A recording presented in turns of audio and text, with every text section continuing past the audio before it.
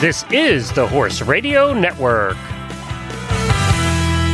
This is episode 642 of the Dressage Radio Show, official podcast of the United States Dressage Federation on the Horse Radio Network, brought to you by Kentucky Performance Products, Arena Saddles, Horse Report System, and TotalSaddleFit.com. On today's USDF episode, we will be joined by Fee Anderson, who discusses training young horses. We'll then be introduced to our new sponsor, Horse Report Systems. After that, Lahua Custer, who talks about her experience coaching at the Paralympics. And to finish up, Fee joins us for a trainer tip.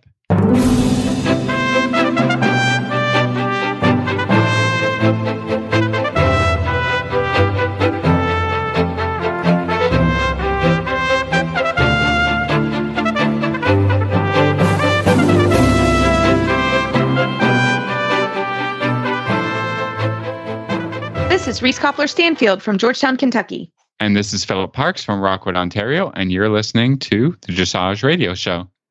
Well, hi, Phil. How are you this week? Well, Reese, I have to update you on the weather conditions up here in Canada. And as you could probably predict, we had snow. So, oh, God. I mean, yeah. Like I said, it was 24 degrees here in Lexington this morning. So I am hoping that we get it out of our systems this week because the largest regional championship is coming to Kentucky next week. So this is what I've heard. This was on Facebook. So next week is the largest U.S. dressage finals ever. There's the first youth division, which is training through fourth level. It's the first time they're using the Rolex Arena.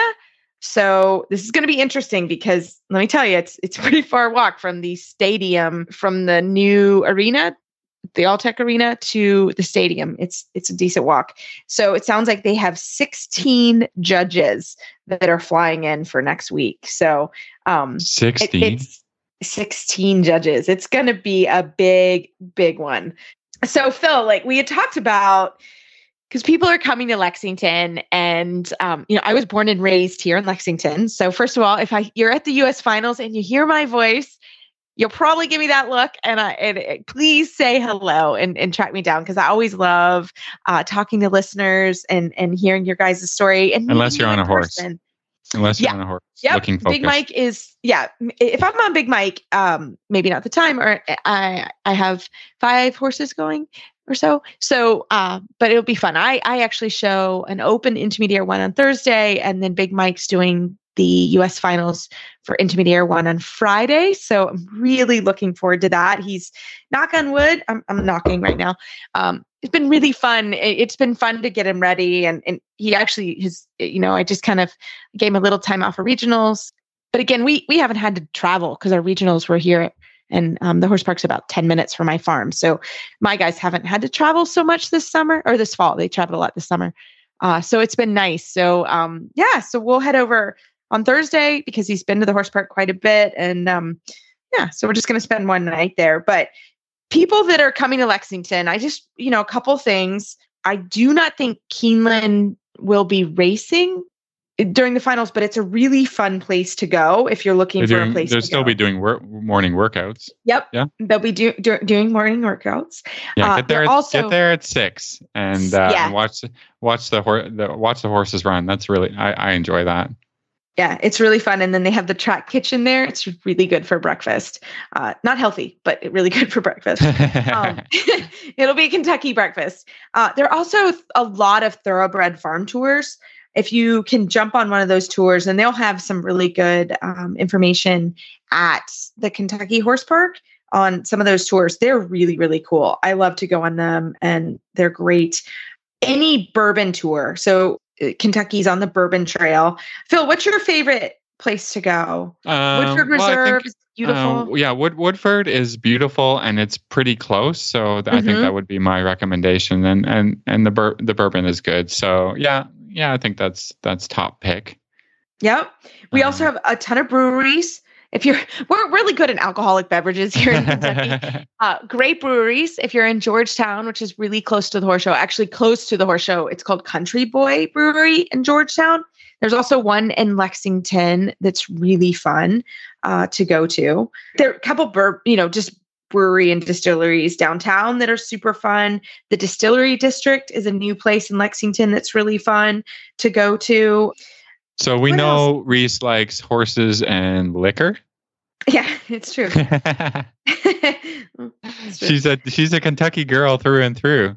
Yeah, it's true. I like good food. And so we actually have quite a few really good restaurants. I'm afraid to tell everyone where to go because then I won't be able to get a reservation. What about Doodles? Doodles is my favorite. Doodles is great. So Doodles is a place for breakfast. And it's downtown. It's delicious. Yeah. And then goodness, there's so many places. Midway, Kentucky is really a fun place to go. If you're kind of have an afternoon, it's not super far from the horse park. And you want a couple like really cool local shops that are pretty equestrian.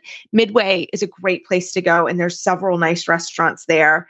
And then Georgetown, that's the town I live in, has a really cute place to go. Just a cute little downtown with several places to go eat. Which is really fun. So you really can't go wrong. And a lot of those places are really close. Obviously Louisville is about an hour and a half from Lexington, an hour, depending on where you're going. In Lexington, Cincinnati is also close, but we have some really fun things to do in Lexington. Downtown Lexington is also fun to go to. I would just heads up if there's a Kentucky basketball game. I'm not sure what the schedule is next week. That kind of dampers your plans downtown if you want to go downtown. It's kind of busy. You can't park anywhere or can't park go anywhere. So yeah. Check the university basketball situation. It's true. You got to. You can't. Philip knows. Like we tried to go to dinner once. We're like, let's just get pizza and go back home. So that's super fun to do. So I hope that's a few ideas. You're always welcome to send me an email at reese@horseradionetwork.com. I will try to get back to you with some fun places, but I hope you enjoy our town. It's a great time to be in Kentucky. Fall is really fun. And we also have football going on. There's lots of fun stuff going on right now. So we hope you enjoy your time while you're here in Lexington and the weather stays nice. It's quite cold this week and next week's not supposed to be too bad. So fingers crossed that it's not bad. So, but I'm looking forward to everyone coming. It should be a really good week. All right. Well, in the meantime, good luck to everybody who is heading up for the Nationals. So we are not going to be doing a show next week because Reese will be super busy. But there's a few things going on. Yeah, exactly. Yeah, a lot of stuff going on for her. So we're gonna be back the following week with the remaining episodes for this month. It's kind of a busy month with American Thanksgiving happening and whatever, and we're right around the corner from Christmas. So. Yeah. Oh my God. I know it'll be fine. It'll be good. Next week, we'll take a deep breath and we hope you guys enjoy. We'll put some episodes up and it'll be good. But we look forward to it. So we're going to have a couple commercial breaks and come back with Fee Anderson. He was her first love, the one that started it all. He taught her how to master the posting trot and navigate her first hunter course. They spent hours together exploring the trails and hanging out in the barn. His name was doodled on every page in her school notebook. His coat gleamed in the sun as he met her at the gate each day, snuffling for a treat. From the first time she saw him poking his head out of the stall to the last time she patted him goodbye, he was, and always will be, her everything. This love story is brought to you by Nalox Advanced, providing complete support for a healthy digestive tract, which reduces the risk of colic and digestive upset. The horse that matters to you matters to Kentucky Performance Products. Call 859-873-2974 or visit kppusa.com to order today. Founded in 1973, the United States Dressage Federation has become the largest organization to represent a single Olympic equestrian discipline. At nearly 30,000 members strong, USDF is your connection to dressage education, competition, and achievement.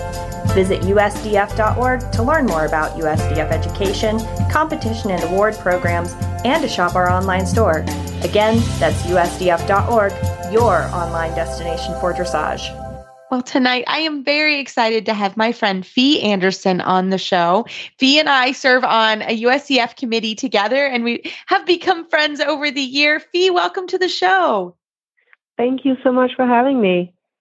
Well, Fee, you and I were to be here. Yeah, we were on a conference call this week. We've been on lots of rule changes, which is good to say that Fee's on the line as well. There's lots of rule changes that are going to go into effect December 1st. So be sure to take a look at those because they're coming out. But we were chatting after our call, and I was telling you about the new 3-year-old horse that I just got, and we were talking about how in Europe the expectations for 3-year-olds, 4-year-olds, 5-year-olds is a little bit different than the expectation here in North America. So could you tell us a little bit about yourself and how you came to America, and then we'll get into our discussion. Yeah, so I grew up in Denmark and have been riding there my entire life. Came over here in 2001, I think. I wanted to change gears. I just finished a bachelor's in human nutrition in Denmark, and I knew that was not the direction I wanted to take my life. So came over here, went to school for equine management, and did a minor in business. Brought my horse with me, and the rest is history. I've been riding dressage over here, started my own business, train horses, teach riders, and just loving being a part of the community over here. So you brought a lot of European knowledge over to America, and that's what 21 years ago, 20 years ago or so.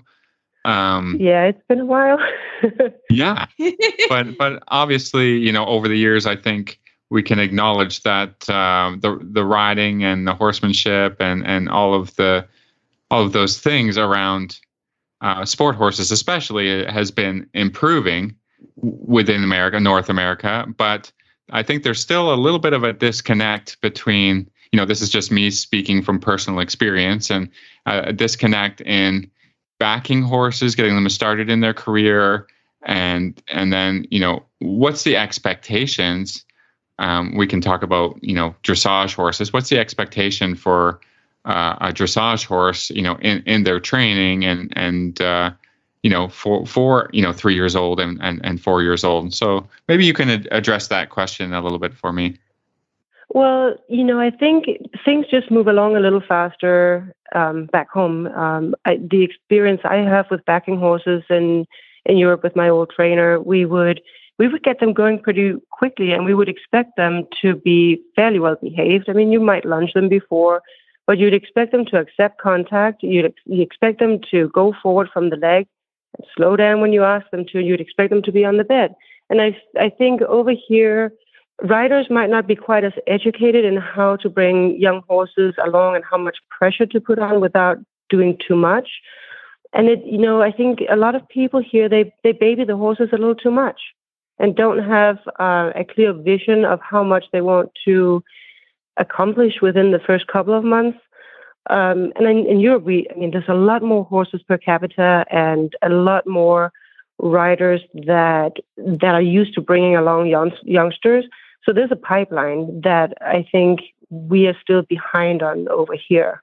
Yeah. I still think that we have a lack of riders that are brave enough and good enough to bring those youngsters along at the right timeline. Yeah, no, I would completely agree, because I think having someone that is really competent with young horses and is able, you kind of think about it too, like a nice kindergarten teacher, a good kindergarten. I remember my kindergarten teacher. I loved her, but there was clear structure in our day, and there was clear time for fun, and there was clear time for work. And all that expectation was laid out really well. And, I'm sure we were naughty in times because you're in kindergarten and you do things you're not supposed to. And I remember our teacher always being very kind with putting us sort of back in line or whatever it may be. And I think it's a great way to think of like a 3-year-old. They're in kindergarten. You still have to get up every day. You have to go to school. You have to be on time. You're learning all of these techniques, right? And having someone that understands that, I think that's really important, because they don't really have cowboys in Europe, right? Like the horses go right to a rider that is going to educate them in dressage, correct?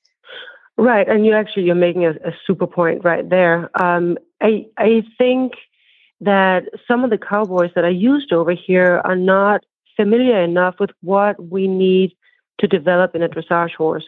So if you send a 3-year-old that's ready to be back to the cowboy, and they have an expectation of the horse going in a very low frame, not necessarily stretching into the contact, but a low frame without weight on the bit. That's what he wants from the horse. That's what he trains it for. When you get your horse home, it's going to be a little tricky teaching the horse that, no, I want you to go to the contact, put weight on the bit, and let me have a good feel of your mouth, right? If they learn that that's not good when they're backed, that then needs to be corrected. And it's much easier teaching it right the first time rather than send the horse into a backing program where it's not really being developed for dressage or taught how its future expectations will be.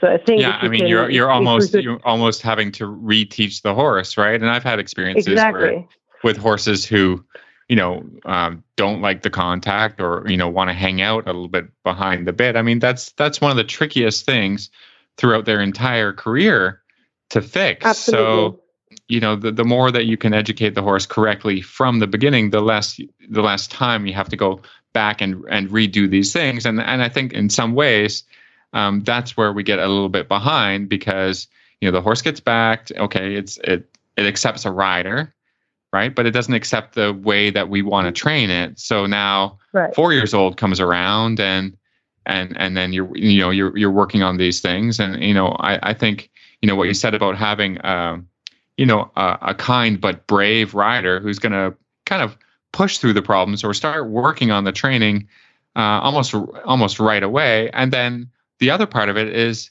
providing this horse with, at 3 years old, providing this horse with experiences off the property because eventually you're going to want to show it, right? So, the other part of the problem is that we train over here. We kind of train our 3-year-olds, and we keep them away from the horse shows because of bravery issues, or perhaps we just don't have enough small shows or small shows that you can take a young horse to, that are inexpensive and that they're still safe and the footing is good and all. I know I struggle with this is because we have such a short show season in Canada, and normally by the time I want to take the young horses out, it's probably August or September, and maybe even a little bit later, depending on the horse. And then there's nothing to go to, and now this is a problem. So, in your training program for a young horse, I think you have to be, always a little bit starting early, so you can hit at least 1 or 2 shows, or figure out what you want to go to, even if it's just taking this horse to another farm. You have to make time in your program to do that and to plan that out. Absolutely. And I will say, I mean, on this side of North America, we are lucky. We have a really good breed show series. USDF they've done a really good job of developing that, where you have under saddle classes, you have in-hand classes, you have the material classes that are very suitable for young horses going out the first time. The expectations are very limited. The horse needs to go forward, be fairly on the 8th, steer all right. But if they misbehave a little bit when they're going around in their group class, it's not a big deal. The judge will judge the best of the gates and sort of ignore if there are little incidents in the arena. So I think it's a very good venue, at least for the Americans, to get their youngsters out to show. And unfortunately, not that many people use this avenue to get the youngsters out and show them the world. Yeah, I think though some of them are hard to get to. You know what I'm saying? Like, I think in Europe, that's maybe another thing that we struggle with. Again, I'm blessed to be here in Kentucky, right? So we do have a show circuit. We don't have a lot of the breeding shows. We have, I think, 1 breeding show in the area, versus in Europe, right? They have shows for 3 and 4 year olds. Am I right? Because you can take them out and they're in a group. So they're maybe a little more readily available just because of the size of the countries is smaller. Am I right? Right. Yeah, the saturation of horses and shows are much greater in Europe, generally speaking, than here. And what I would say is if there is, enough people in a location over here, and they're having a dressage show coming up, all they need to do is ask the show manager or show secretary if they could please add material classes to the price list. And of course, they will have to go to USDF, probably USDF, and get their price list amended. But it is possible. I've done it in the past because I had a youngster I felt needed to go out and go in a group class. And the show manager was very kind and added the class for me. So I would encourage people with young horses coming up to consider that if they want to get their horse out, but they're not ready for the training level class, then the material class could be a good avenue. Yeah, and then the only other thing I'd like to just kind of add is, it's popular, at least up here, to buy a younger horse. What's available for people's budget.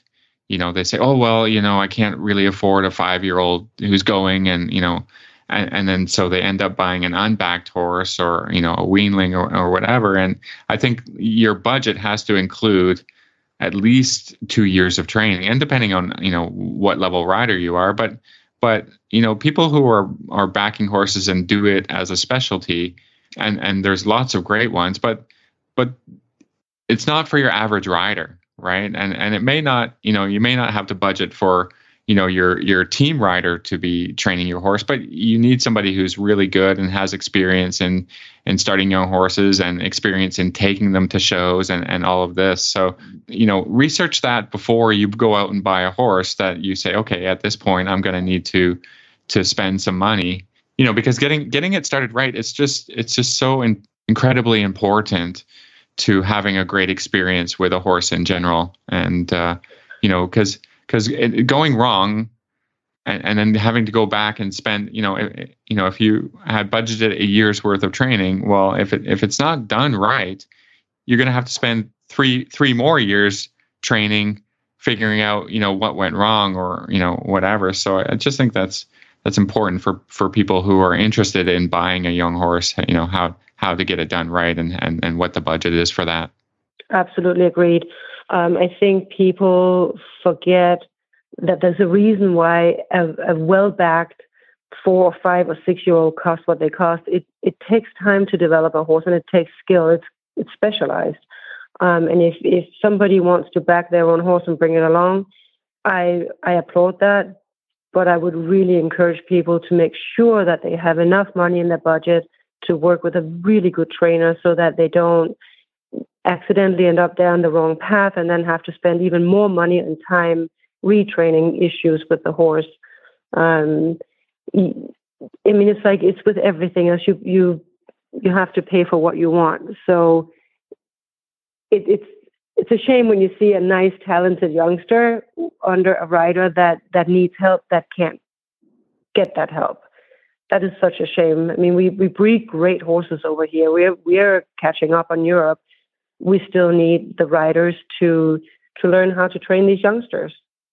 So I think your point is very valid. Yeah, I think that people should. Yeah, I was just going to say that people should value the correct training almost more than a horse with great gaits, because if the training isn't right, those gaits are never gonna be able to get into a horse show ring. Exactly. That is exactly the point. Well, and I think a good thing to remember too, and I have to be perfectly honest, I just bought this 3-year-old, super excited. I don't really ride 3-year-olds very often. I'm not going to lie. Never really have. I can do it, of course. But I have a very good qualified assistant that she loves young horses and she's really good at it. And I have no problem saying, that's not really my skill set, or it's not, I haven't ridden a 3-year-old in a long time. And she's doing a wonderful job. And I'm happy to support her because I think that skill is so needed here. So where I'm going with this, it's okay to say, you know what, I'm not gonna ride my 3-year-old horse for a little bit until actually he was so good today. I was itching to get on, but that's a good thing, right? And but the point is, there are good people and we need to support them and their careers because we really need riders that are able to do that. So, I don't know how you guys feel about that, but it is fun to watch somebody who's really good with young horses and gives them confidence. That's pretty cool. So that's what I chose to do. Right. And I think that's awesome. You have somebody that's talented and comfortable and enjoys it. And the horses, I really believe that horses feel intent. So if you have to swallow 3 times before you get on the youngster because you're nervous, well, guess what? They know that, they feel that, then they start worrying. So I think it's imperative to have a rider that likes it, that has fun with it, and that can handle a little spunk, and then have a really good qualified helper on the ground so that little things get caught early on and gets corrected. I think you're in a great setup with your 3-year-old. The way you're doing is great. Yeah. And I think it's a good way to do it. Well, Fee, we can't thank you enough for coming on the show and talking with us and giving us your expertise with youngsters. How can our listeners find you online? Well, I spend a little time on Facebook, and I might just have gotten myself a TikTok channel. I don't know what happened. It might have something to do with my nieces and nephews in Denmark. But yeah, TikTok, Instagram, and Facebook under Equido Dressage. Fantastic. Well, thanks so much for coming on. Thank you. We're the Healthy Critters crew. I'm Tigger. I'm Patty. And I'm Coach Jen. If you're a horse lover, dog lover, cat lover, llama lover, chicken lover, parrot lover, paw and hooves and feathers lover, Healthy Critters is for you. We have fascinating guests, nutrition tips, information on various critters, and the only talking Pomeranian dog on the radio. Hello, everyone. Join us for our bi-monthly laughter-filled romps on HRN. Brought to you by BioStar US. Well, tonight we are so happy to have Ann Millman. She is the founder of HorseReportSystem.com. Welcome, Ann, to the show. Thank you so much for having me. It's great to be here. Well, Ann, start telling us a little bit about yourself and how did you decide to create this app? Yeah, so I was a number of years ago, back, like late 80s, early 90s, I was a dressage and event working student, and I worked with Sharon and Grant Schneidman for a number of years. And then just when Hilltop was starting, I went to work with Scott Hassler, and ended up spending most of my college years up there during the summers working. His mother, Jill, ran an advanced young rider clinic or sort of summer camp. So I was a camp counselor for several years and rode sort of whatever was up there at Hilltop. And so Scott and his wife, Suzanne, became close friends. And my professional life took a turn very much away from horses, but I still kept in touch with a lot of my riding friends and did some writing for some of the horse magazines like Dressage Today and Practical Horseman, just sort of fun freelance stuff. So when Hilltop Farm and Harmony Sport Horses decided to have the first of the Young Dressage Horse Trainer Symposia, Suzanne called me and asked me if I could come and write up, an article for one of the magazines because they wanted it covered, but they wanted someone that they knew in case, the wheels really came off the bus for somebody with a young horse. And so anyway, that's how I got to know sort of this whole new cadre of, young horse trainers. And I remember meeting you, Reese, there. Yes. And yes, everybody knows Scott is is my coach and a great friend of mine as well. So any friend of his is a friend of mine for sure. That's right. Yeah. So anyway, got to know some of the riders. And so meanwhile, my professional life was in healthcare, and I've spent the past 20 years really working in patient safety and medical error, understanding how teamwork and communication contributes to that. And so there was a big move to electronic medical records so that the whole team was on the same page. And, I realized in talking to people like Aaron Crawford, who became a good friend, and others, that people were still like, at the end of the day, having, phone calls with owners to tell them what the horse had done. And, maybe some text messaging was starting back in the early 2000s. We didn't have, smartphones then, but it was just, I just thought, I remember that from a working student. At the end of a long day, there's just this, then all these phone calls from owners, like, what did the horse do? And did the farrier come? And blah, blah, blah. And I thought, this is really crazy. So that was really sort of sowed the seed for there has to be a better way to just communicate among the team. And also to really, instead of like paper calendars where you lose track of what's happened 2 months ago because it's hard to look that stuff up, why don't we have, a better way of recording training progress and health issues, that sort of thing. So over the past, too many years, started out as a website. And then with the beginning of smartphones, we've moved more to a web app. So the horse report system really came out of a lot of thinking about the best way to streamline communication and how to have all of that really important information about your horse or horses in the palm of your hand. And so I've been really fortunate to have people like Aaron Crawford, who's been kicking the tires and now using it, and Suzanne Owen and a number of other riders who've given great input. And so it's really, there are a number of other barn management systems on the market, but I really think of this as a horse management system. And that's, I think, the most important sort of differentiator. We have a really easy to use dashboard. All of your horses are listed there. All of their profiles contain the really important information the whole team needs to know. You can upload photos and documents, etc. And then everything that you enter as far as an activity is color-coded based on the type, if it's a health activity or therapy or work. And you can have this comprehensive overview, really, of a horse's entire sort of life, of his health, his training, a lot of we call it horse report system because there's a lot of really easy functionality for searching by keywords. So, when did you last change? You changed a bit a couple of months ago. No one can remember off the top of their heads when that was, or which foot had the abscess, last year, or whatever. So that's, in a nutshell, that is where horse report system came from, really to get teams on the same page. So the subscriber can invite any number of other people, from grooms to therapists, barn managers, everyone. So it has a little bit of a barn management flavor, a little bit of a training journal or log flavor. Suzanne Owen actually is using it in an interesting way. She doesn't have horses of her own, but has students.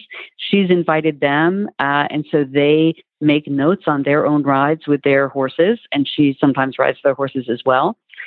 So when she goes to teach someone, she's already read through, she's, sort of up to speed on what the horse has done over the past week. They don't spend the first 10 or 15 minutes, going through, well, what have you done for 2 weeks? It's a real time saver. It's an efficiency to have that information, that both the trainer and owners and riders are all on the same page. Yeah, I mean, I think it's great, and I've kind of been doing my little research, and figuring out, what would be my spin on it, But I think it would be just super useful, not from a barn manager perspective, but from an owner perspective. And you kind of were talking about this and saying, because there's just so many little health things. Or like your farrier is there every 6 weeks, and the farrier says, "Oh, this foot, or this has a little thrush there." I mean, I would Yep. certainly take the opportunity, to make a note of that and write that down. So because a farrier also, you can add them on, and they don't have enough time or to make personal notes. They see what they see. They tell you because it's your responsibility to look after your horse. But the next time they come, or even 6 months, from that moment, you can look back and say, "Oh, remember he was a little thrushy. What do you think about that?" And then you're kind of keying in with your whole team about these things that they say, and then they walk away, or a vet was like, Right. Doing your, you can put in your yearly vaccination records. There's just so much. Mm-hmm. You can put in, and what I like too as well is you can upload the horse's information, like, here's its registry number, here's, and that kind of stuff is really useful to have where you are at the moment rather than being, in a file folder in the office. Yeah, exactly. And the, photos they're worth 1,000 words, right? So, horse who comes in from the field with a big leg or a cut or whatever, take a photo, goes into his profile.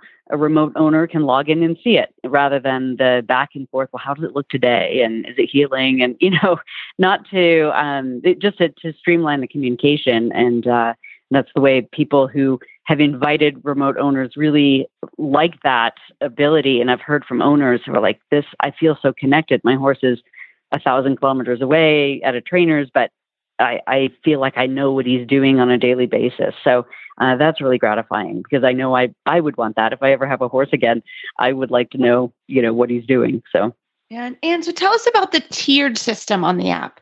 So there are a number of tiers. And it's based on the number of horses. So for just a private, amateur owner with just a few horses, there's what we call the limited tier. And the big difference there is up to 3 horses, and you can't invite other team members. And that is the limited tier. And then tier 1, it's up to 10 horses. And then the different tiers just are up to 25 horses, 50 horses, or unlimited number of horses. And with all of those tiers, you can invite an unlimited number of people.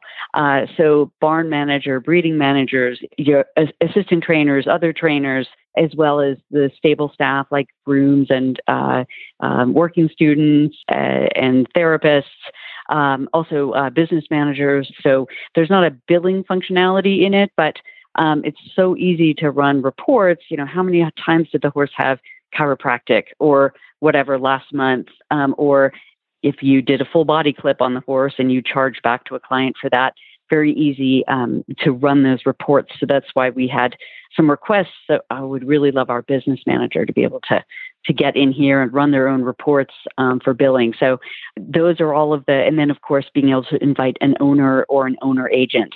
And it is, there are different levels of access to what can be modified by the different levels. If it's sort of the more professionals or stable staff or owners only have really read-only access. So they can't change anything in there. They can just see what has been put in. Well, I like it. I think I'm going to, look more into it.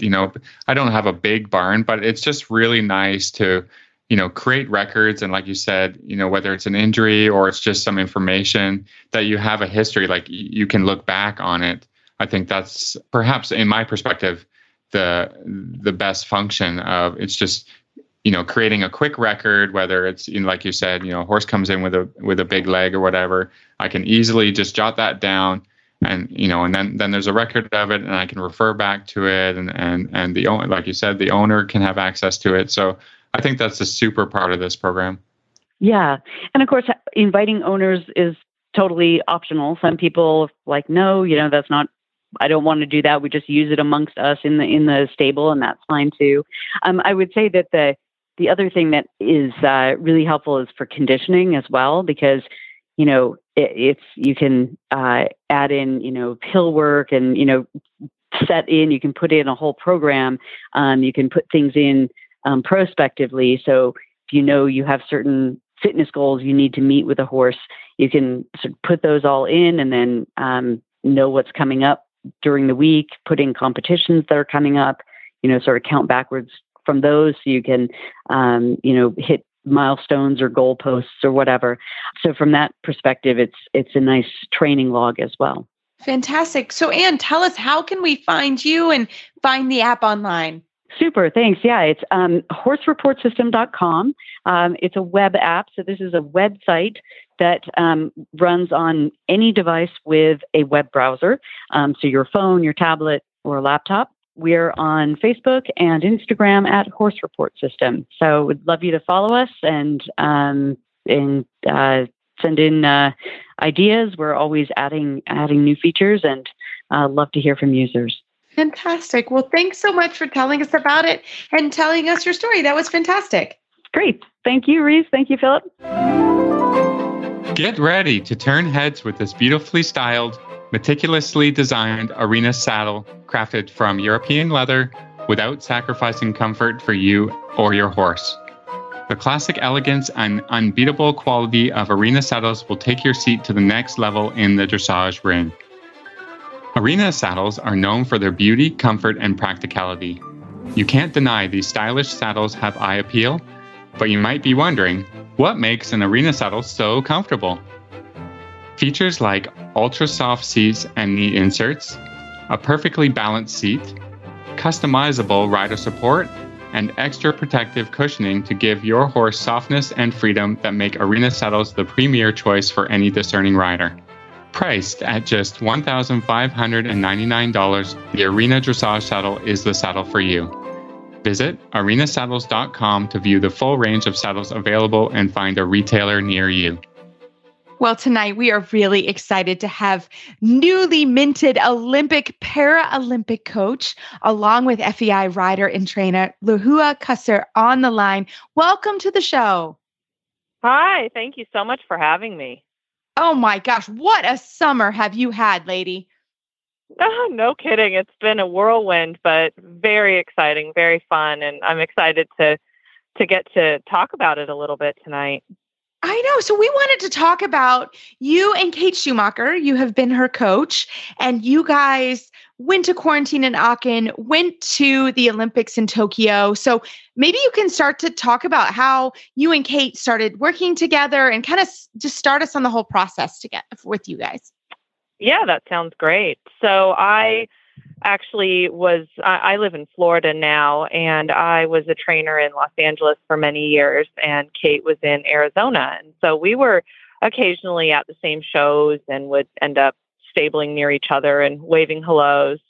And we both found ourselves in Wellington a couple of years ago, and I had a horse boarded at a little lovely barn in Little Ranches, and all of a sudden the empty farm next door had a bunch of buzz, and I see a truck pull out, and it has Idaho license plates. And I knew that Kate had family in Idaho. And so I rolled down my window and I said, I think I know you. And we started chatting, and she said, come and teach me tomorrow. And that was how that started. And it's been amazing ever since. So she is, as we know, a para rider. She's not the first that I've taught, but definitely the most accomplished. So it's been fun for me to be on the road with her, learning how to be the best para coach and best coach that, in general that I can. And so it's been amazing to go this far with her in the last few years and cap it off with the experience at the Paralympics in Tokyo. So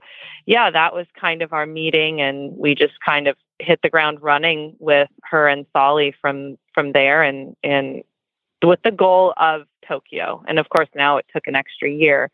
So we were happy, actually, in a way, to have that time to connect as a pair more, she and I, and also, the three of us together. So that's kind of that part of that journey. That's kind of neat. So in your opinion, what makes this partnership between coach, rider, and horse all click enough that she was able to represent the U.S.? Well, I think every partnership's a bit different.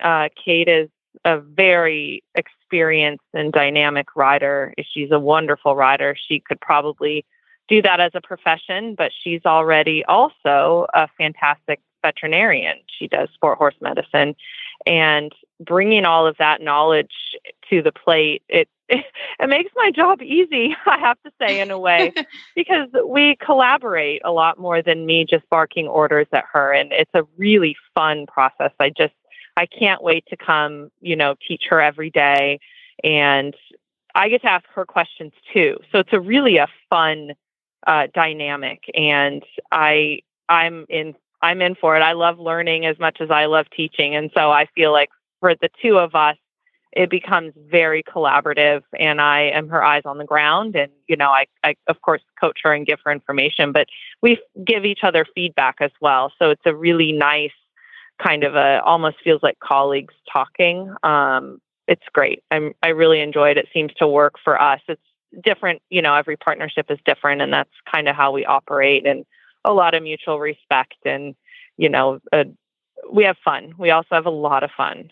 It has to be fun. It's a stressful sport at times, so we make sure we have a whole lot of fun too. I love it. So what was kind of the qualifying period and then your time in Aachen like? Because that was really kind of an interesting and stressful journey to Aachen, staying there and then going to Tokyo. So tell us about that part of the journey. Sure. Well, qualifying is similar, I suppose, to an able-bodied in some ways. It's points, and it's, looking into all of the factors that would make each team a viable member of the, each horse and rider team a viable member of the Paralympic team. And when she was announced that she was on the short list, it was just so exciting. And we just hoped and prayed and crossed our fingers and toes until we got the final information. And of course, they don't give us anything ahead of time, no sneaky info at all. They're very tight-lipped, which is, of course, the right thing. But we were on pins and needles until we found out she was on the team. And it actually was, all happened pretty quick, it felt like. And then all of a sudden, a lot of organizing and planning and packing, so much packing. And getting everybody safely to Aachen was a big undertaking for everybody. And Kate she ended up moving on to another job after, but she had a wonderful groom that helped, and she helped set everything up and pack everything and kind of got everything going, and making sure Solly traveled well and was well received on the other side. There's just so much stress in that way, except Solly's a really good traveler. So it wasn't so bad.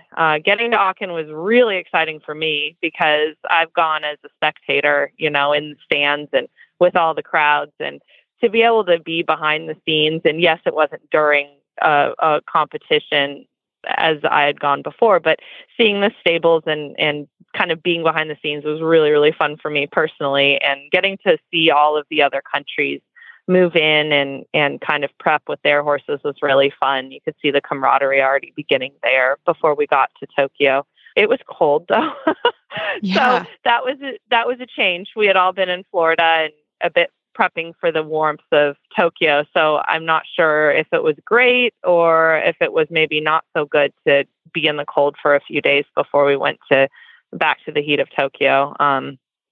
I don't handle cold well, so it was cold for me.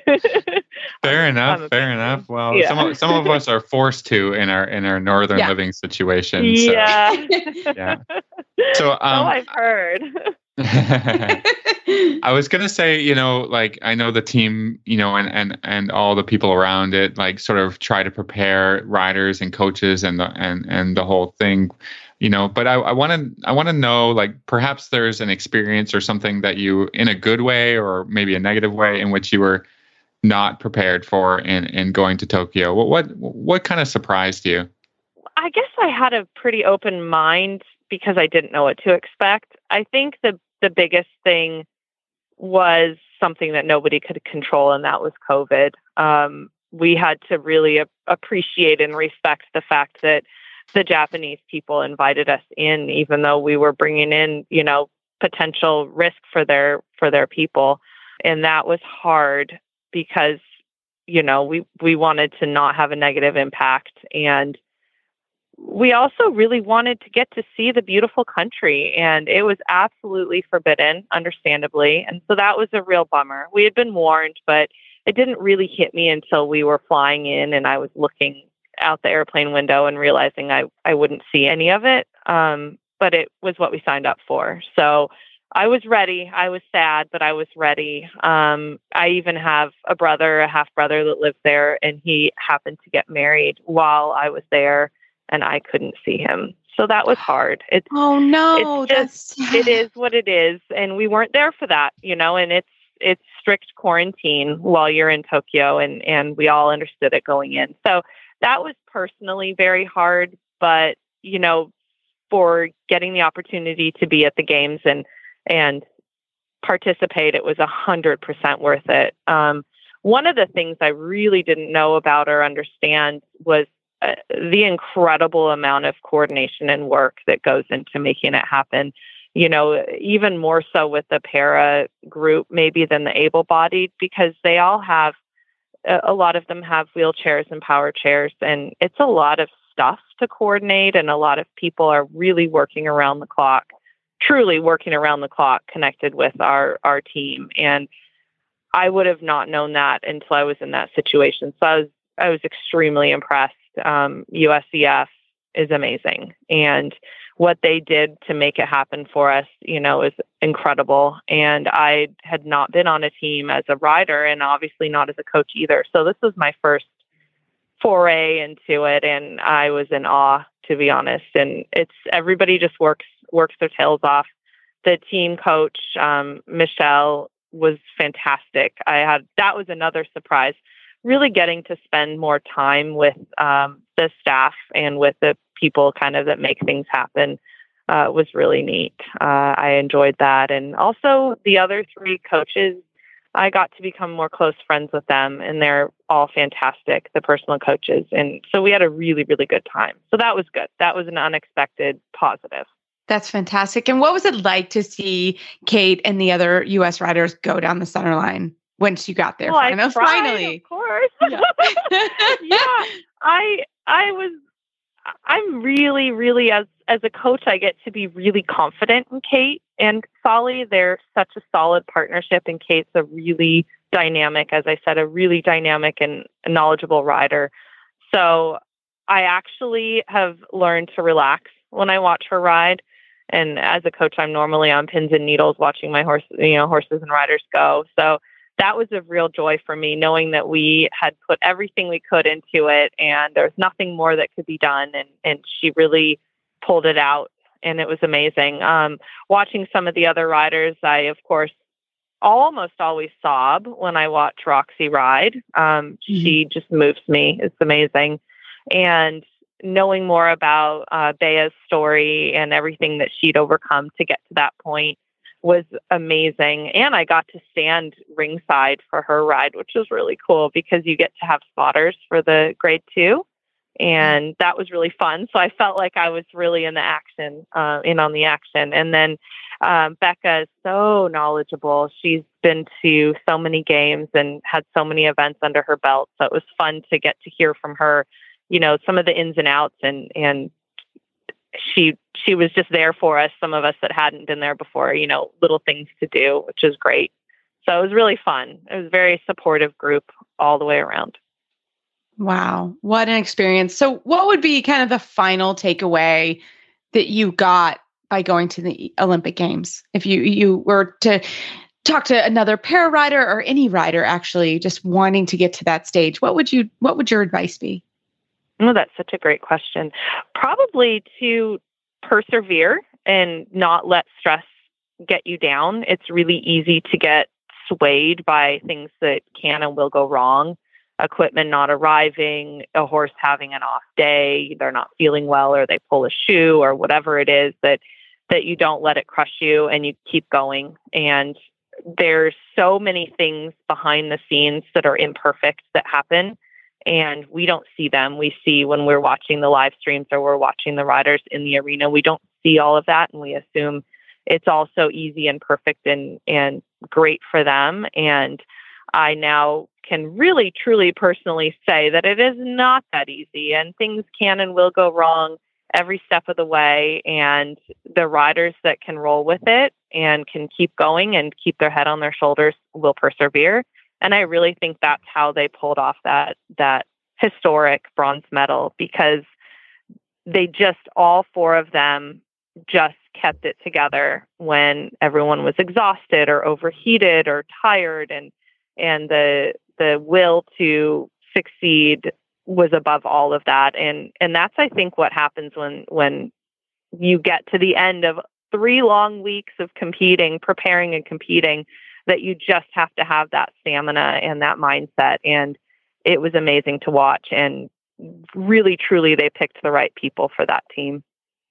Awesome. Well, fantastic. Well, Luca, this is such a cool interview. And if anybody has any questions for you, how can they find you online? I think the easiest way would to be through personal messenger on Facebook, and just spell out my name, LEHUACUSTER, and direct message me. And you could also email me the same spelling at gmail.com. Fantastic. Well, thank you so much for sharing your story. Thank you.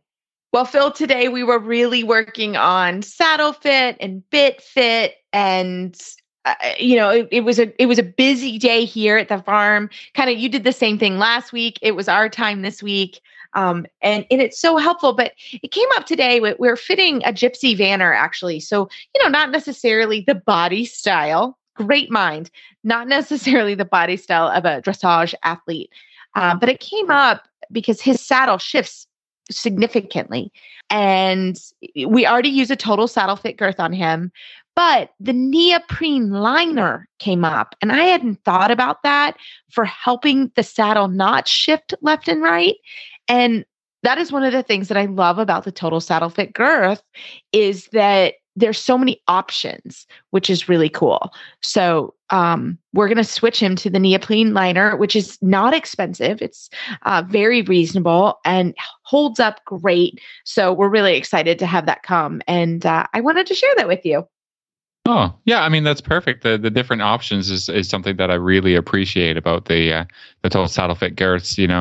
I'm just in the process of changing over the summer neoprene ones for the guys that wear it into the winter fluffy ones, the wool lined ones, because once we clip, I think it's important to think about the horse's comfort and their skin and all of that stuff. So, but again, like you don't have to go out and buy a whole new girth. You're just they're Velcro, so you just rip take the liner, this liner, it doesn't work. Okay, we're going to just put on this liner and off you go. I mean, it's really a great way to customize what you need for each horse, in their girths. So yeah, we love it. We love all the products from Total Saddle Fit. You can find them at totalsaddlefit.com. They'll take very good care of you, and the products all come with a 90-day money-back guarantee, so you can't lose.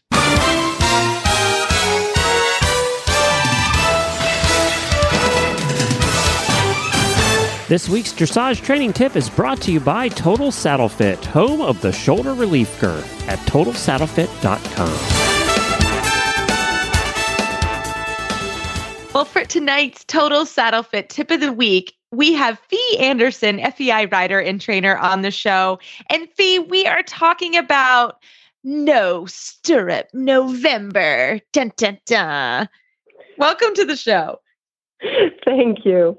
Well, so this is actually a pretty hot topic because it is November, and a lot of people. This is a thing, right? And so, give us your tips on No Stirrup November, because we were just chatting before we got on the air, and there's a lot of good to this, but there is some bad to this. So it's important to talk about.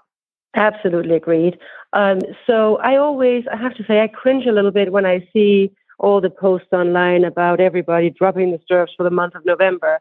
I feel for the poor horses that have to endure that.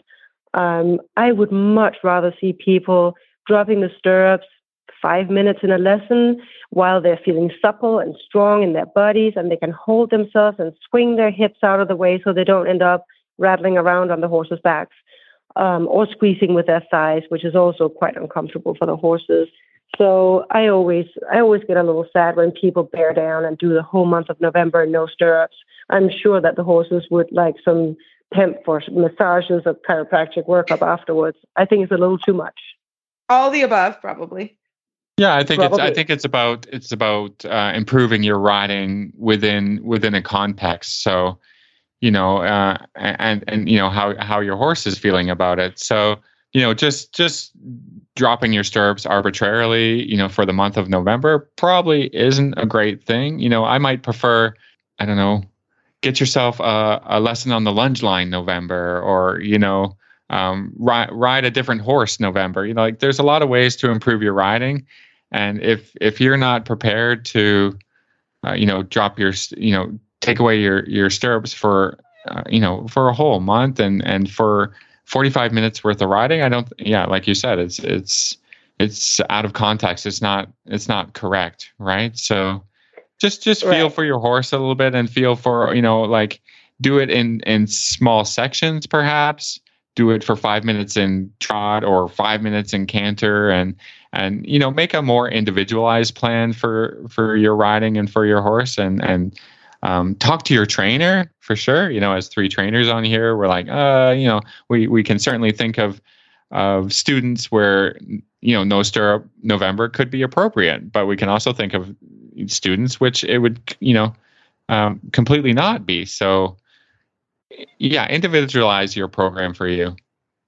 Right. And I love that you bring up lunch lessons. I mean, how many do you get to teach? I have to tell my students that I think it's time.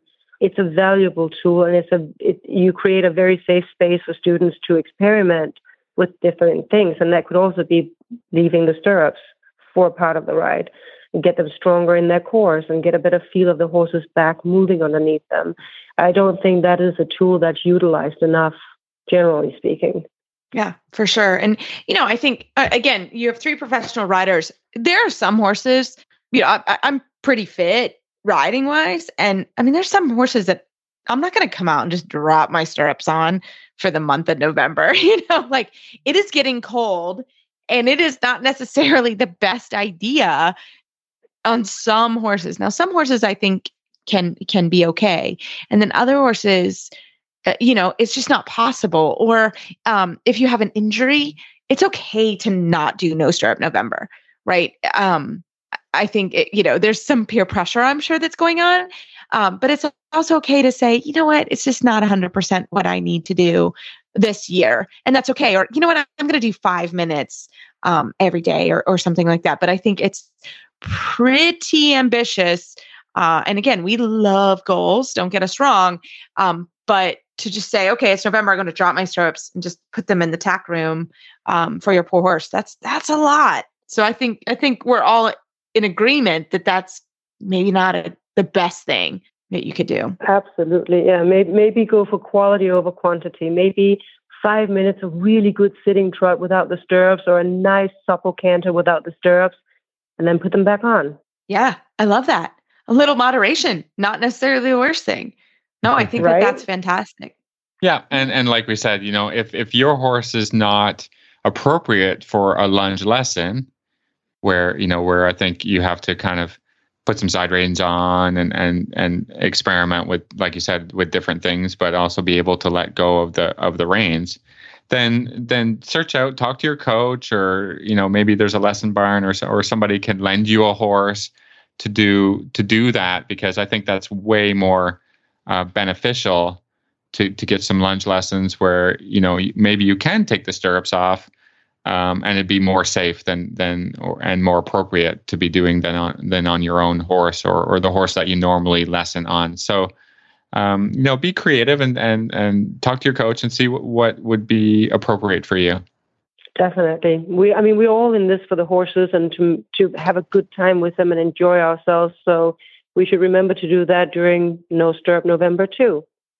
I love it. Well, Fee, thank you so much for your tip this week. And how can our listeners find you online? They can find me on Facebook, Instagram, or TikTok. They can find me under the handle Equito Dressage, and Equito is spelled EQUITO. Fantastic. Well, Phil, as always, we love email and Facebook shout outs. Keep them coming. We've got several this week that were just really sweet, and we enjoy always reading them. And we want to remind everybody, because soon we are going to do the book review for Horse Plus Rider Equals One: How to Achieve the Fluid Dialogue That Leads to Harmonious Performance by Eckhart Miners. And you can get it at horseandriderbooks.com. And it's a great book. Phil and I have both been reading and chatting about it already. And it's got great exercises. It's 60 exercises, in fact. And we hope you guys enjoy it. The United States Dressage Federation is your connection to dressage education, competition, and achievement. Visit USDF.org for more information. That's www.usdf.org, the online destination for dressage. You can find our show notes and links to today's guest on our website, dressageradio.com. Like us on Facebook, just search Dressage Radio Show. Follow us on Twitter at Horse Radio. My website is maplecrestfarmky.com, and my email is reese@horseradionetwork.com. I think the best way to find me is probably on Facebook, and my email is philip@horseradionetwork.com. I'd like to thank our sponsors for allowing us to put on a good show. That's Kentucky Performance Products, Arena Saddles, Horse Report System, and TotalSaddleFit.com. Don't forget to check out all the other shows on the Horse Radio Network at horseradionetwork.com. Everybody, keep your heels down, your shoulders back. Safe travels if you're coming here to Lexington. I hope to see you at US Finals, and we will talk to you in a couple weeks.